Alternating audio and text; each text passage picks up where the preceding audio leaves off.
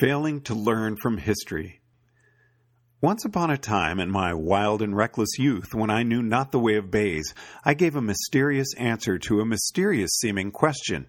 Many failures occurred in sequence, but one mistake stands out as most critical. My younger self did not realize that solving a mystery should make it feel less confusing. I was trying to explain a mysterious phenomenon, which to me meant providing a cause for it, fitting it into an integrated model of reality.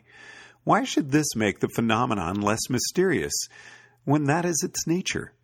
I was trying to explain the mysterious phenomenon, not render it, by some impossible alchemy, into a mundane phenomenon, a phenomenon that wouldn't even call out for an unusual explanation in the first place.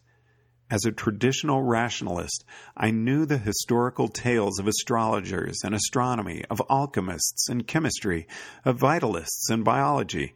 But the mysterious phenomenon was not like this.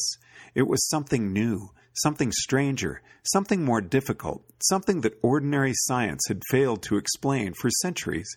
As if stars and matter and life had not been mysteries for hundreds of years and thousands of years from the dawn of human thought right up until science finally solved them.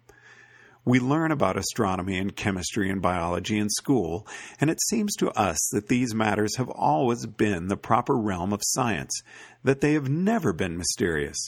When science dares to challenge a new great puzzle, the children of that generation are skeptical, for they have never seen science explain something that feels mysterious to them. Science is only good for explaining scientific subjects, like stars and matter and life. I thought the lesson of history was that astrologers and alchemists and vitalists had an innate character flaw, a tendency toward Mysterianism, which led them to come up with mysterious explanations for non-mysterious subjects. But surely, if a phenomenon really was very weird, a weird explanation might be in order? It was only afterward, when I began to see the mundane structure inside the mystery, that I realized whose shoes I was standing in. Only then did I realize how reasonable vitalism had seemed at the time, how surprising and embarrassing had been the universe's reply of, "Life is mundane and does not need a weird explanation." We read history, but we don't live it. We don't experience it.